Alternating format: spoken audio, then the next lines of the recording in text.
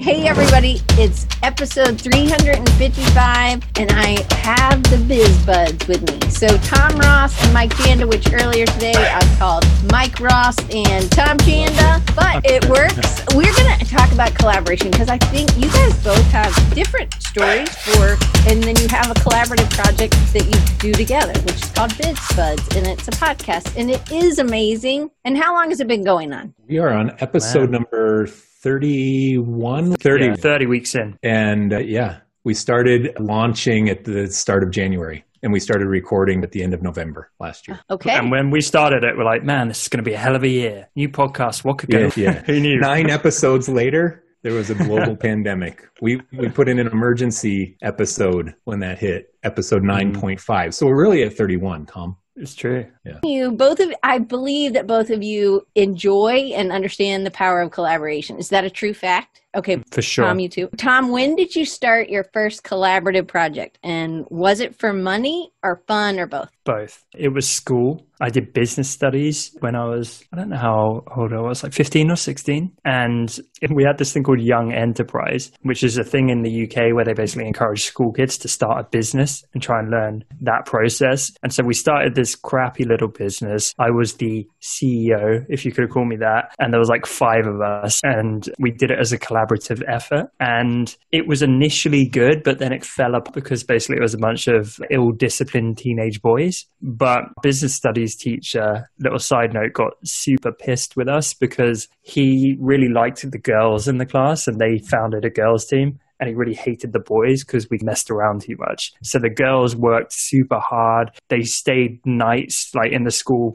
property and we're doing like tie-dye t-shirts and all this kind of stuff. They were slaving away. They were working their hearts out. They poured so much passion into it. The boys basically last minute went and bought a load of sweets and chocolate at cost value or whatever. We used one of our parents' Costco things. And then we set up a table in the playground and sold them at this ridiculous markup. And it was just like locusts descending. The kids went nuts because obviously it's sugar. We didn't have a vending machine even at the school because it wasn't allowed. So we were like this underground little mafioso operation. And we just made so much money that the teacher hated it. He was like, you don't have it. You haven't even worked out. That was my first collaboration. As Tom was talking, I was trying to think back on any kind of little collaborative things. I'm sure I had little lemonade stand kind of stuff, collaboration stuff growing up, but my first collaboration that I ever put any time into was in my second job. I had learned some 3D modeling and animation software, and so had one of my buddies at the little marketing company we worked at. And we decided we were going to make a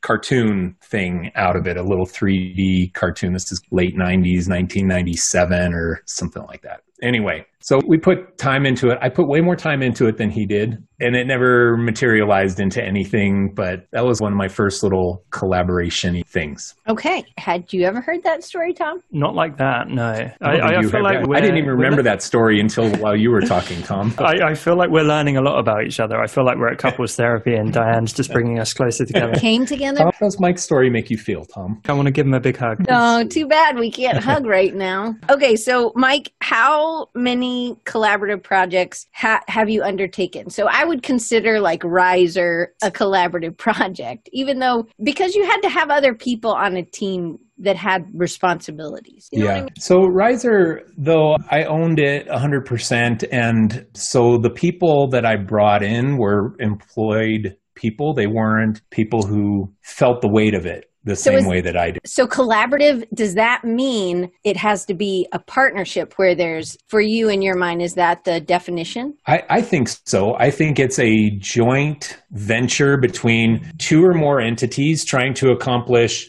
some objective. Build a business, build a product, create a 3D cartoon, whatever it might be. But they both are bringing their time to the table, their time and expertise to the table, not necessarily for money. And when you employ somebody, yes, there's collaboration in that you interact with each other, but it's not a collaboration project. You're employing somebody to fulfill the needs of your project. Can you think of how many you've undertaken? So I've had a handful. I had a business. This was back in like 2010 or so. This was probably the first one that I ever put significant time into. I was approached by somebody in the office complex that I had met, and he has and still has like 100 plus employees down in Peru that do photo retouching and restoration. And they're all graphic design graduate people, but down there's not enough graphic design jobs. So they work at his photo retouching restoration company. He makes millions of dollars a year. It's a great business. He approached me and said, hey, I have all these employees who all are designers, but I have them doing photo restoration. What if we made a business together where we offer some lower cost design solutions and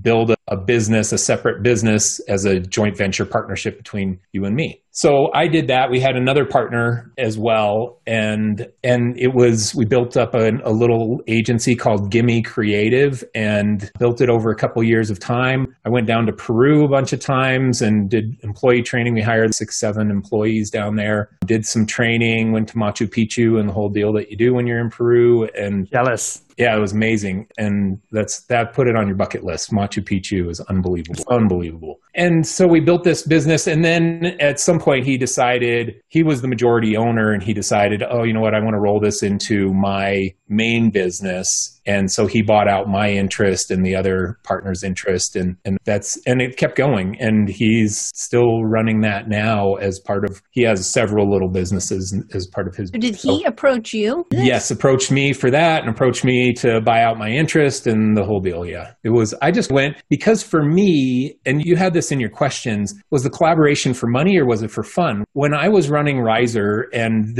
I was like 8 years into Riser at the time, and Riser we had 15 employees or something, and it was running without me having to drag it everywhere. It was a legitimate business that was operating. And so I finally had a window of time in my life where I could say yes to something like that and have the fun of starting a new collaborative business in Peru with Peruvian employees and be able to travel there. And I speak Spanish, and I went down and did training in Spanish with the employees and things. And it was so fun. I loved the experience of it. Monetization was the byproduct that if it ever turned into something great, and if it didn't, what it did turn into is that the person I started with is one of my best friends, and he's super inspirational entrepreneur. I think he just turned 65 or something, but has tons of businesses and tons of real estate holdings and stuff. He's like the multi-gajillionaire next door kind of person where you would never know when you met him that he makes as much money as he does. And that relationship with him has become such a hugely valuable thing to me in my life. So there's so many different things that we get out of a collaboration. It's not just about, okay, let's make this and see how we can monetize it. I got life experience. I built new friendships. I built confidence in international business and things and education in international business. I got experience in a partnership that I had never had before. And how do you manage a partnership relationship like that in business? So there's some invaluable things that came out of it beyond just monetization. What I also hear is that you were willing to take risks because you had stability in some areas, just like he had stability in the photo retouching part, but he also saw opportunity. And you saw it as an opportunity to grow and expand, right? Yeah, for totally. you, because you hadn't done Spanish prep for people. And there was just a lot of other things that, again, you said it built confidence, but it's also that you were willing to try. Yeah. Okay, definitely. I love that. Okay, so how many others have you had? Could you count? I guess when I sold my business, when I sold my agency, that became a partnership because I had 3 business partners in the agency that I sold to. I became a minority owner of that agency, and there was another minority owner and then the 2 majority stakeholders. And so I spent 2.5 years there in that partnership and had to manage the dynamics of partners and opinions, and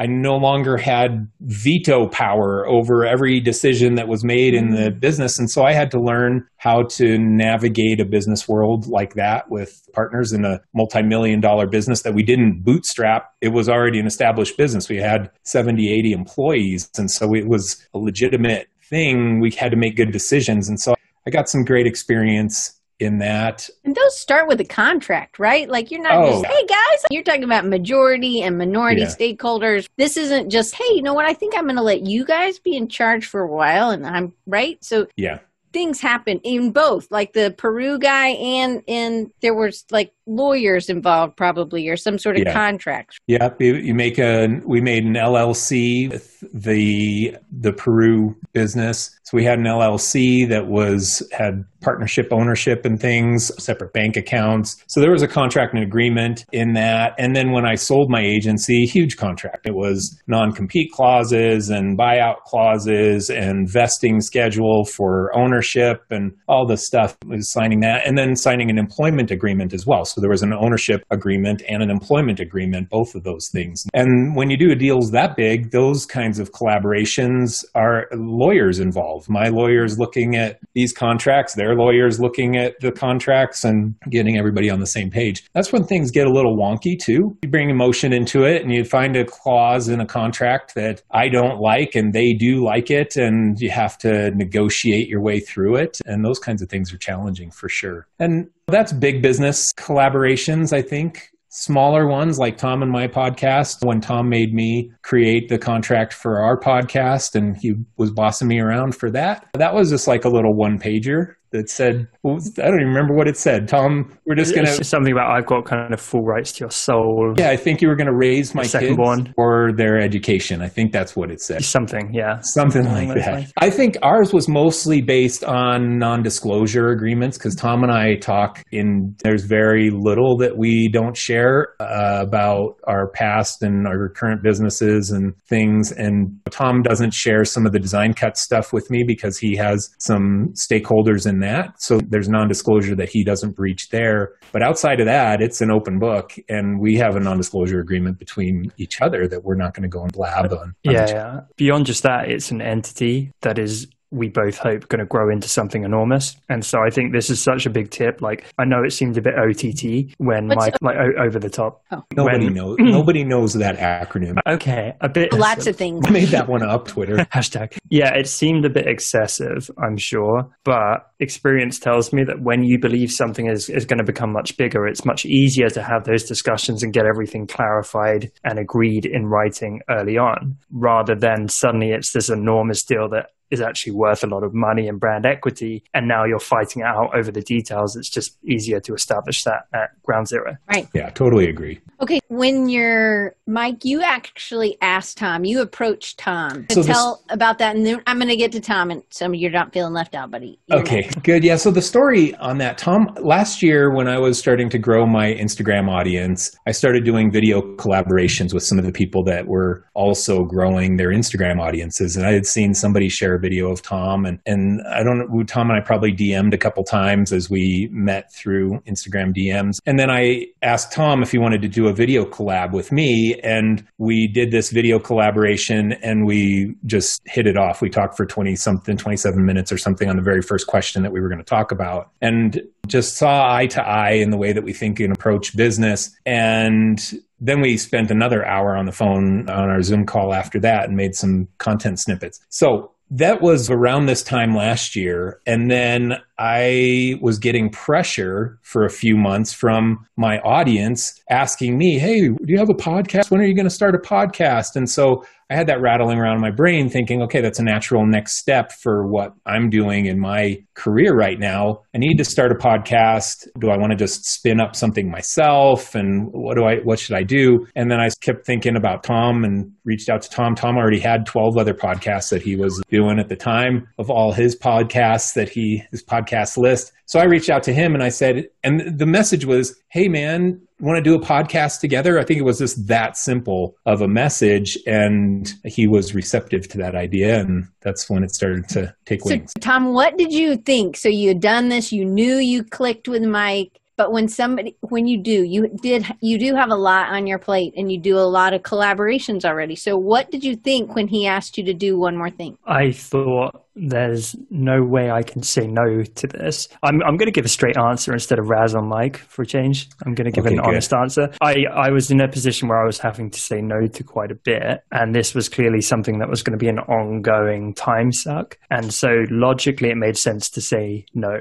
But I do operate by my gut in business, and my gut just went, this is going to be something. I know it in my bones. This is going to be a good decision. How did you know that? Well, your gut, you can't always explain your gut. From experience, but there was something that happened. There was something in Mike that you could trust. Because this is what I'm trying to say. If we just said, oh, let's just trust our gut. Some people don't have good gut. So there's some things you can do. Me and Dustin talked about this when, about his little girl, like teaching his daughter when to trust her gut. And I think a fairy will happen, or like something terrible will happen if this happens. So he's, can you trust your gut on that? So think about, there must have been something. I think that so many people either, I can't trust my gut, or I can. But I actually think it's a learned tool. You learned it through many times of either it failing or then you figured out there was something about Mike. Yeah. So there were a few things. I can't even legally get into it, but one of my previous collaborations, I was very badly screwed out of a business situation. So I can't even really talk about that today. But experiences like that, being like burnt in the worst way possible,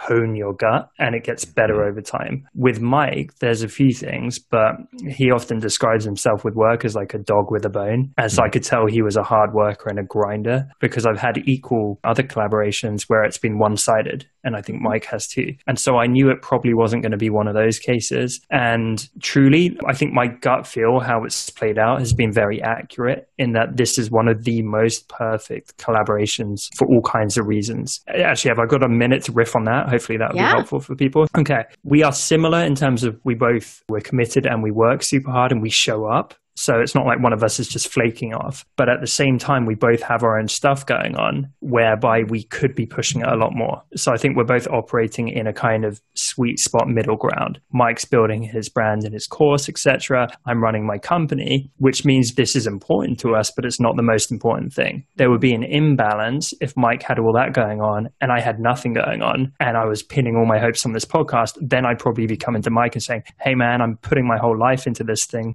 Why are you not pushing as much as me? So I think we have a kind of equal level of commitment, and hopefully as the podcast grows, we're going to maintain that equilibrium. Equally, there's a kind of nice division of labor where it's generally very even, and sometimes one of us will do more in one area, but the other one does more in another area. So historically, Mike's been amazing with nailing the audio intro, setting up the logo and some of the graphics, which we can use for the show, even like being more organized with the topics. And he's been kind enough to do that kind of stuff because he's full-time on his personal brand and doing this, and I'm running a company. I'm generally the one who's shorter on time, historically speaking. So he's been amazing orchestrating that stuff where honestly, I wouldn't have had the bandwidth to do it and the show might have fallen apart. Equally, more recently, he's been busy with his course and I've been trying to push some more promotional efforts and put more content out than he's been able to do. And hopefully neither one of us feels bad about that, because it's give and take. And I feel like there is a nice balance there and we're both equally giving and committed to this collective thing. And I think there's a huge kind of complementary fit as well in terms of skill set and outlook, where we're super aligned with like our intrinsic values and the fundamental stuff, which really matters in any partnership and collaboration. But Mike hits the client agency side, which I'm not so experienced in. I hit the kind of community building, brand building, digital product side and e-commerce side. And so that's a real nice mesh where we're not treading on each other's toes. We can actually be a sum that is greater than the parts. And I think that's the whole purpose of any collaborative effort. You want to say anything to that, Mike? Super nice, Tom. It's spot on. Do you feel good about it with all those reasons? Yeah, no, I think that's the biggest challenge for any collaboration or partnership is balancing the load. And that's why so many of them fail, because you envision two people yoked together, and if one of them is carrying the load and the other one's just dragging their feet, that is going to fail. At some point, the person carrying the load is going to say, "This is you're just more burden for me than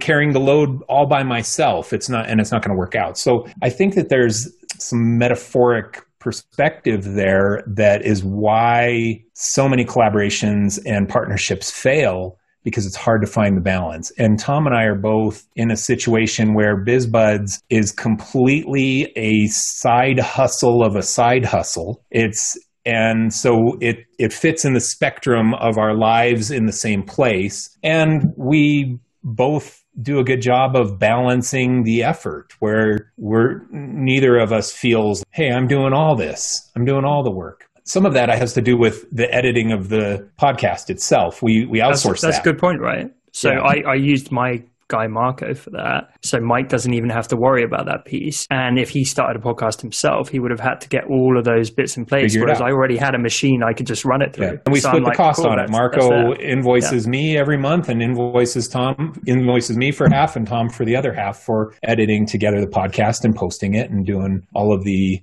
production side of the podcast. So Tom and I just jump on for 1 to 2 hours a week and riff on the topic list that we're talking about. And then the rest of it just automatically goes, other than our marketing efforts, which is usually shouting out to our audiences and things. So there's just a balance, and that's what you got to find. And that's why it's hard to find a good collaboration, a good partnership, because it's hard to get it in balance like that. So Tom, I'm asking you the same thing.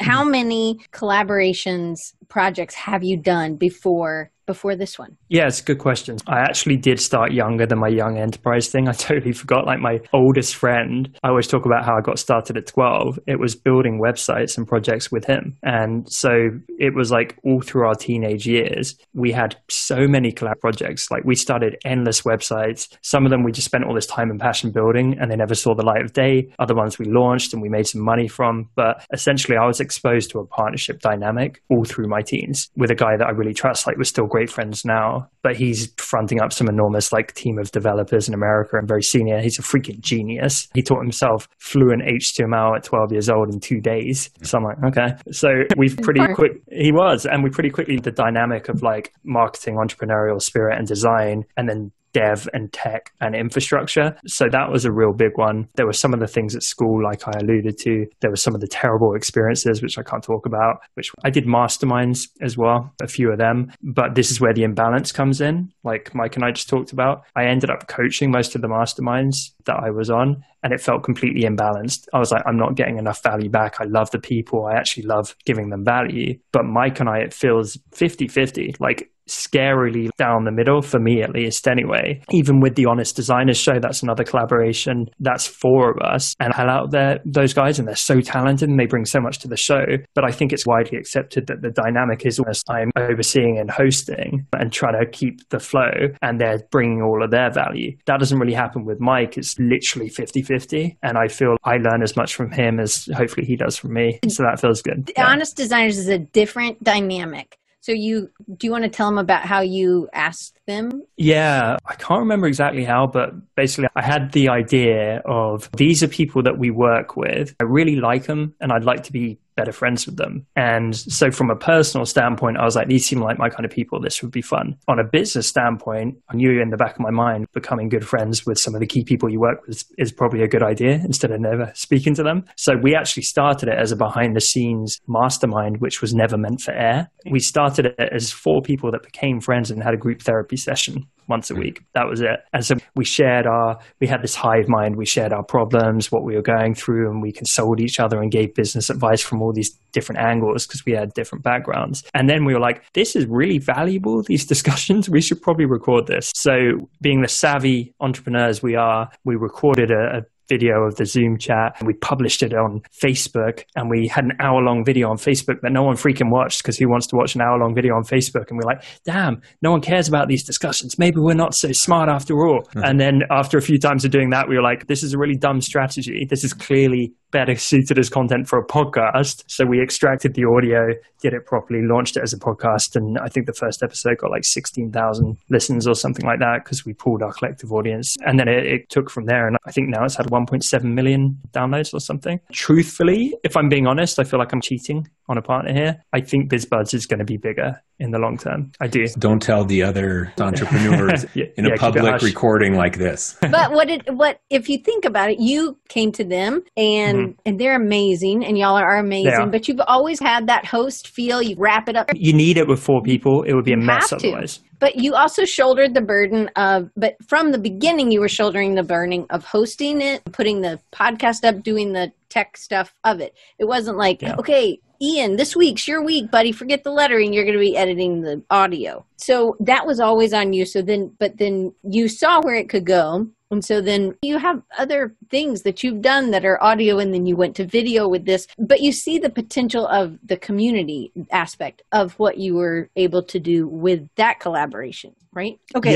Yeah, definitely. And it's worth noting that with that whole thing of the sum is greater than the parts, that absolutely plays out with business and marketing. I did with that podcast with BizBuds. Mike and I are both siphoning our audiences. So you get this kind of cross-pollination that happens as well. That's another great benefit of collaboration. Like I wouldn't have the download numbers that are there without the collective contribution. They haven't all come from me, of course. Okay. So one thing I heard is, and maybe this is something that I should have written down in a question, but you said, or it seemed like you both said, where you both wanted to take it. So there was clarity of where it could go or what it was going to look like if you kept doing and showing up. Was there ever, hey, let's try this for 3 months and then we'll see? Or was that ever there was not a time? I don't think so. No, I think it was, hey, do you want to do a podcast for the rest of our lives together? I think that's pretty much what it was. I do. Yeah.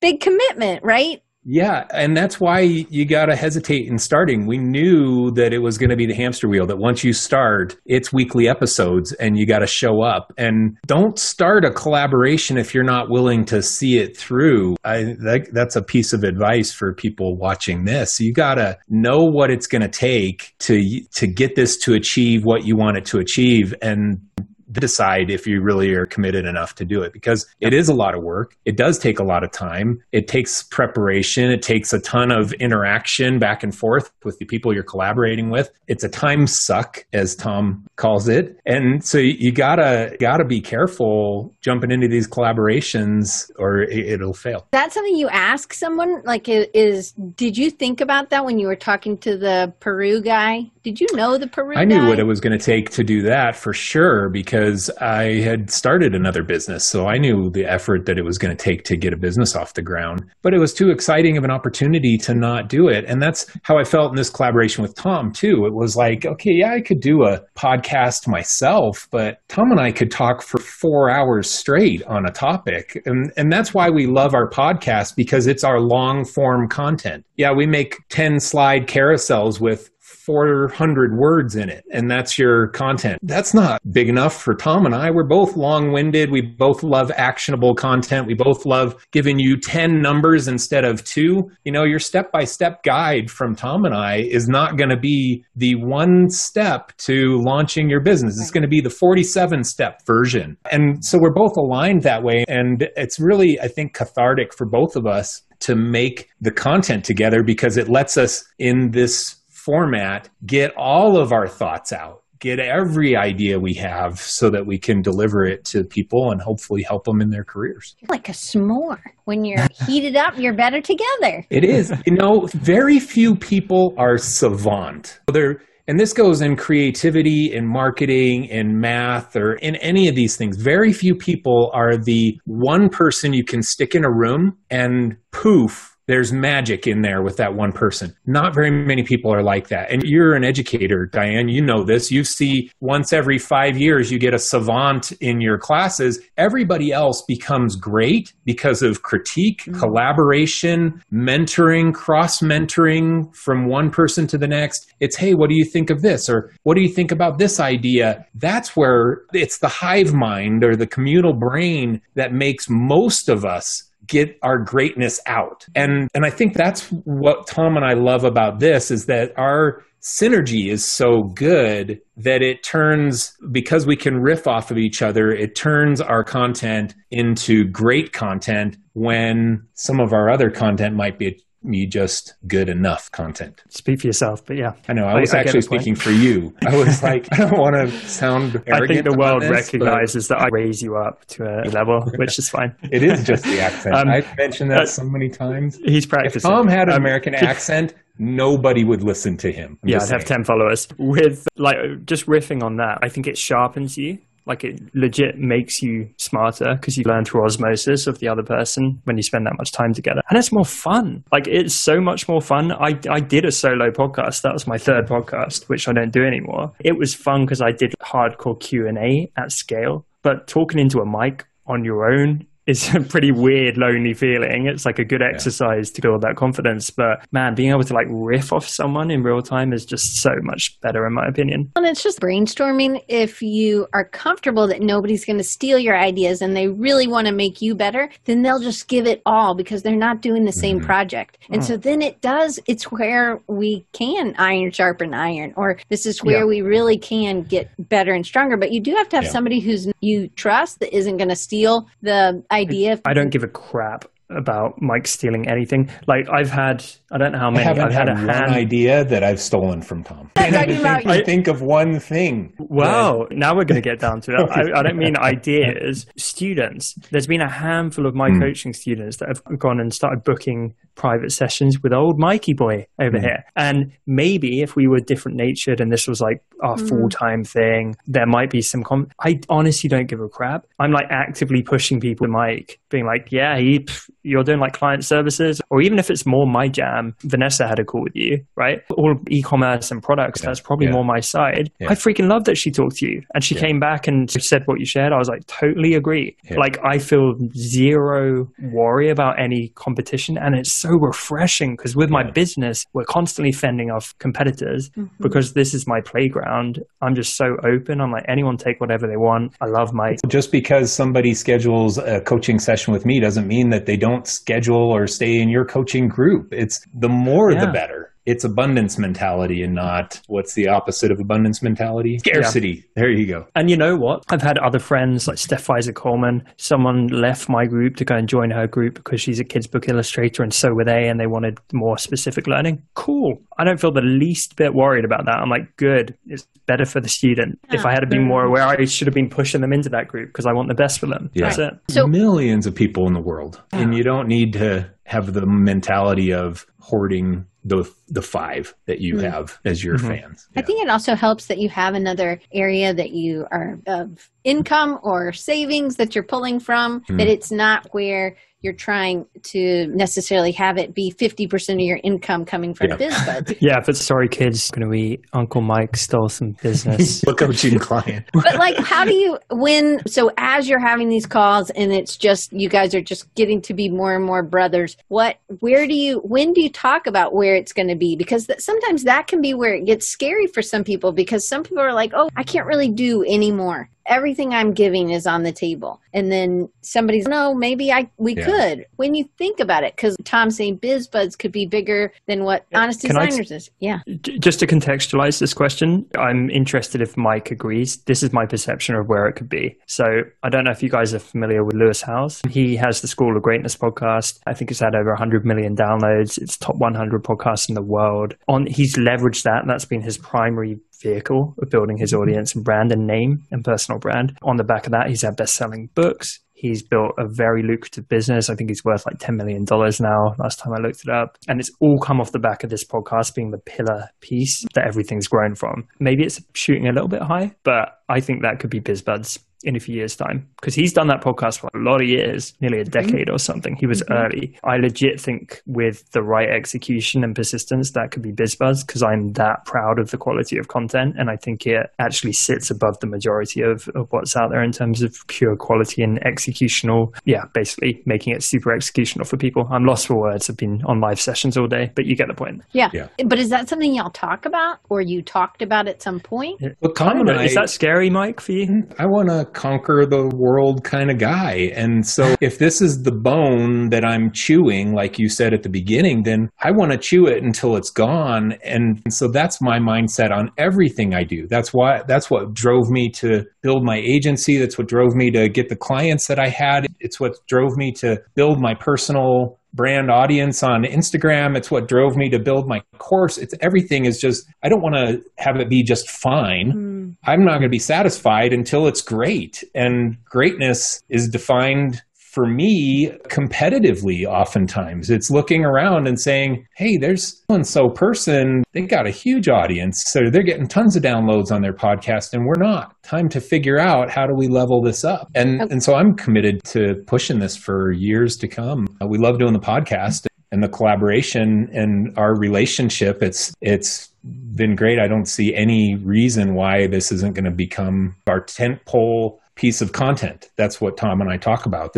I think that this could be the tentpole content that we create. Do you mind if I'm super transparent about our numbers, Mike? I don't mind. Cool. So it's like we have this enormous ambition. Like I legit want 100 million downloads. We've been doing this 8 months. We only got 35,000 downloads. We're barely scraping 1,000 downloads an episode, but we haven't deployed that much into marketing it. We really haven't. It's just spreading pretty organically at this point and doing cool stuff like this. But it's growing. Not that long ago, it was like 3,000-4,000 downloads a month. I think this month might be the first one that's going to be around 10,000. So we got 35,000 downloads so far this year, and we're in August now. If we keep going on the trajectory we're on, it's going to be more like 75,000. And I predict it's going to top 100,000 in the first year. But it's going to compound. So year 2 is not going to be 100,000. It's going to be a lot more. Yeah, maybe it's going to be 500,000. It's going to be a lot more. Year 8 is where it gets super interesting because it keeps building. Yeah, and that's where you go, holy crap, we got 100 million downloads. And this has been a career defining thing because I took a punt on this giant man sliding into my DMs back in 2020. We are the same height. Yeah, but he's 5 times wider.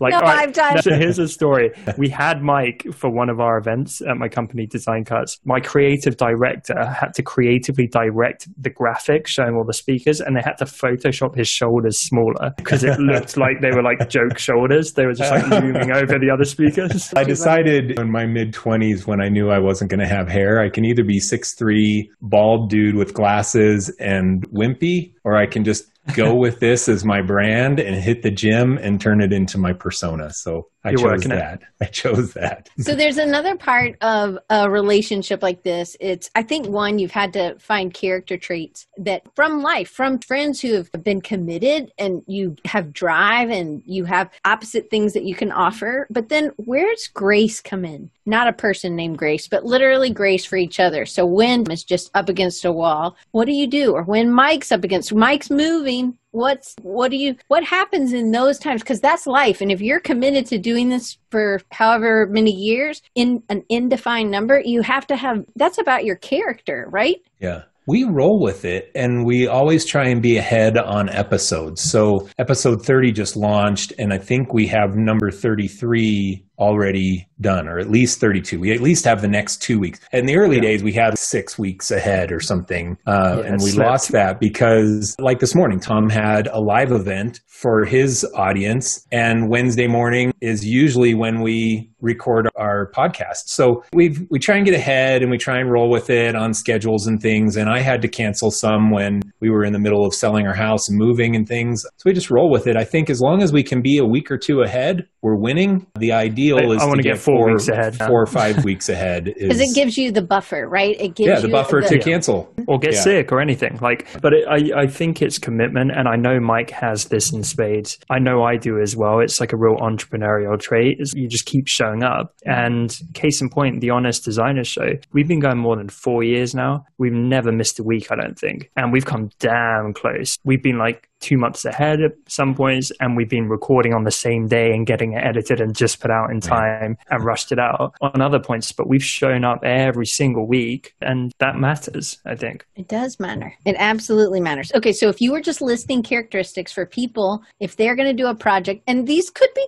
shorter projects, I think for people who haven't ever done a collaboration, do you think that would be maybe something good, is to pick something shorter, maybe not a podcast to start, but maybe something that you could do as like a 4-week thing to just see if you have the right jam together, right? Yeah, I didn't mention this, but when I was doing video collaborations, riffing on topics last year for my Instagram content, it was a bunch of collaborations. It was collaboration content. The commitment, my first one with Tom, was that we spent an hour and a half on the phone. And then I edited all the content and cut it all up and put subtitles in some of it and posted it and things. That was all the commitment was. It wasn't like, hey, Tom, will you podcast with me forever. It wasn't that. It was just this, let's make a few pieces of content together. And I think that's a great way to start any kind of collaboration, just to see if you mesh with people. I didn't ask any of the other people that I collaborated with last year, and there were dozens, to do a podcast.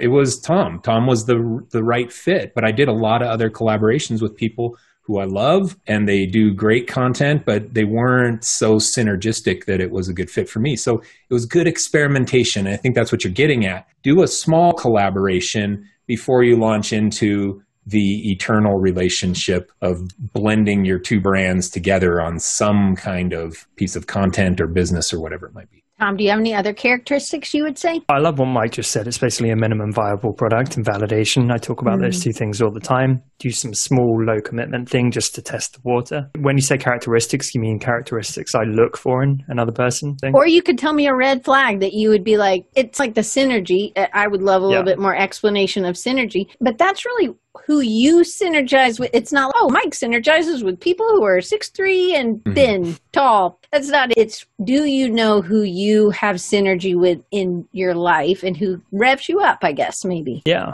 no, totally. I think a lot of it comes down to the fundamentals. There's a lot of idiosyncrasies that kind of indicate I'm going to get along well with someone. But I think on the business side, it's things like being very hardworking, consistent, showing up, ambitious, committed, etc. On the personal side, having similar values of being like altruistic, kind, caring about people, being like accepting. I'm not going to team up with someone that's like a bigot or intolerant or something like that, for example. All of those kind of fundamental human traits. And within those human traits, for me, it's someone that doesn't take it too seriously as well. And it's different with everyone. Yeah, exactly. Mike doesn't take himself too seriously, but there's a different dynamic. Like I just jumped off a live stream with Peggy Dean right before this. She is like this whirlwind of hilarious energy. Yeah. Mike and I have more of a kind of brotherly razzing each other vibe. And I have a different dynamic on the Honest Designers show where we have a lot of laughs, but it's in a different way again. So for me, I enjoy being somewhat of a chameleon where I adapt, but I'm only going to adapt to a point. If Mike was like super serious and we could never have a laugh, I'm out. Like I couldn't sustain that. Sometimes I only want to have laughs. I'm like, oh man, we have to give content. I'd rather just give jokes. He says jokes. It's basically him just poor impersonation of an Englishman. My impersonation is spot on. It is spot on. Do you want to tell us, or is that a certain episode that they can go and listen to? It's pretty much every episode now. I know. I've been working on it. I think there's a pool of people that deeply enjoy it. I'd imagine there's probably a pool of people that don't enjoy it as much, and they're just like, they like it. They like it. We have 8 minutes left. This is going to be like super. Let me share, Diane, before you jump into that, one of the characteristics that wasn't mentioned of what can make a good collaboration, I think it's a true desire for a win relationship. That you want this to be as good for your collaboration partner as it is for you. And if that's out of alignment, then I don't think it's going to work. And that's what I genuinely want out of this for Tom. I want Tom to build his brand reputation. I want Tom to share his knowledge to more people. I want it to be successful for him. I want it to have an impact on his business, on his personal brand business, and on his Design Cuts business. I want all those things for me too.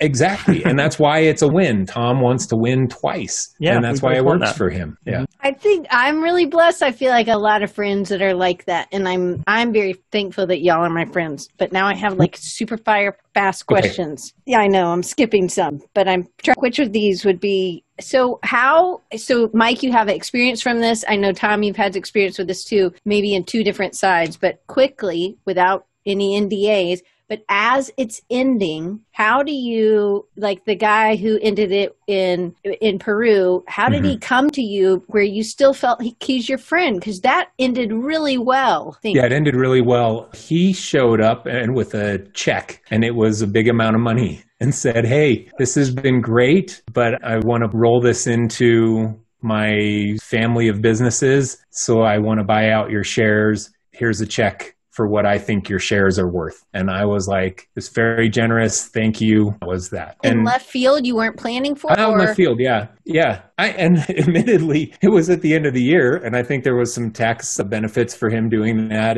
in December and things. So it wasn't quite out of the blue because he knew that I was still 100% owner of Riser and I was still in the grind of my own agency. So that one was a little bit out of the blue. But in answer to your question, the right way to do it, and I'm not saying that was wrong because it worked out great and we're still great friends. The right way to do it is don't surprise your collaboration partner. Tell them, hey, I don't really feel like this is working out quite right for me, so I'm struggling right now. Just that kind of conversation, open-ended to your collaboration partner, can result in the conversation that you should be having. Okay, what's not working out? What should we change? Or should we abandon it? Or should we pivot? Or what needs to happen next with this collaboration? And you can have that conversation. I think that's what's the right approach to doing it. No one wants to feel blindsided. Sorry, I'm listening to every word. I just had a really beautiful view. Taking a selfie. It's like a playing, you can't, let me take it. Yeah, let me take it. Right in the middle of this. I'm very narcissistic. I also think it's just being open. So it's just like a friend, treating them like a friend. I was talking to somebody yesterday, and I actually think all my clients, I treat like friends. So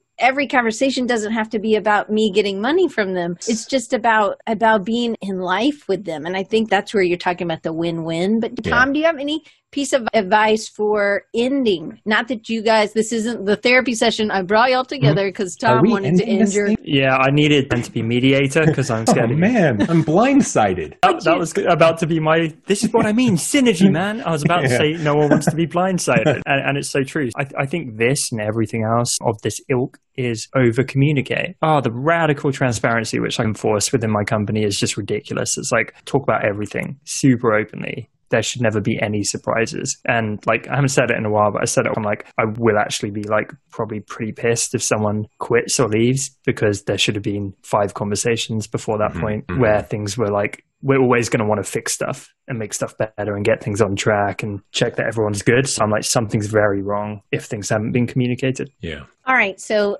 I really appreciate you guys. Tom, tell me what's next for BizBuds in your head, and then Mike, you can finish it off for us. But Tom, tell us. We're going to continue on the growth trajectory. We're going to invest more into marketing it in terms of our time and resource. So we're going to accelerate towards that kind of 100K by the end of the year. It's going to exponentially compound. I haven't had this chat with Mike, but I'm sure he's going to be on board. Every podcast hits a ceiling where you need to start bringing on guests to add to the variety and siphon their audiences to help with the next phase of growth. So I imagine we'll probably get to that point at some point, do some kind of PR, push it more and more. Absolutely. I'd love to do a book and some other stuff on the back of it down the line, just consolidating everything that's in there. And then 100 million downloads. You heard it here first. I want people to come back and listen to this as a little esoteric moment of foreshadowing. I love that. Mike, what about you? I agree with that perspective. I try not to project too far forward in my life now. I spent a lot of time in my life, and I think I talked about this maybe on one of our podcast chats, Diane, and I know I have with Tom, but too much time looking at the top of the mountain and not enjoying the path that I'm on. And that's been a challenge in my career. And I'm not doing that with BizBuds. I'm not staring too much at the top of the mountain. I'm just enjoying making great content. And I look forward to my chats with Tom on Wednesday mornings when we record, and just enjoying that. I did throw a little nugget out to Tom a few weeks ago about maybe doing a course at some point in the future. And we have a good idea. Keeping that on the down low, my friend. You said we were going to do a book, man. I never heard about a book before. Then Tom was like, yeah, I'd love to do a book. I'm like, what book? If you think about it, Lewis Howes, you've written books, so you're right. I've been down that road. Books are tougher in 2020 than ever. Not self-published books, but books getting publishing deals and stuff. It's a different world today. But hey, we have some things planned. Let's just say. If we do a book, I want a cover that's full on outrageous Blades of Glory bromance imagery. Mike awesome. Holding me or something. Done, dude. I'm going to make that photo. Yeah, and that is not being photoshopped. That's going to be a legit photo shoot with us in person. I want to make sure I share your links and the ways that people can get in touch with you both. Mike has a course. He's continuing to add to it, I got it early because I went to a Design Cuts webinar. And so you guys got to watch. It's a webinar like from August 24th through the end of August. Is that right, Tom? The Design Cuts, the Procreate things? Oh, yeah, it's happening right now. It's this week, and then we've got our birthday event in October, which is going to be huge. There's all kinds of free content that you could do. And man, I spent a whole bunch of money, and not really a whole bunch of money. $45.50 is all I spent, and I got a whole bunch of stuff. Because if you buy enough, it goes to 50%. I was like, wait, I thought I was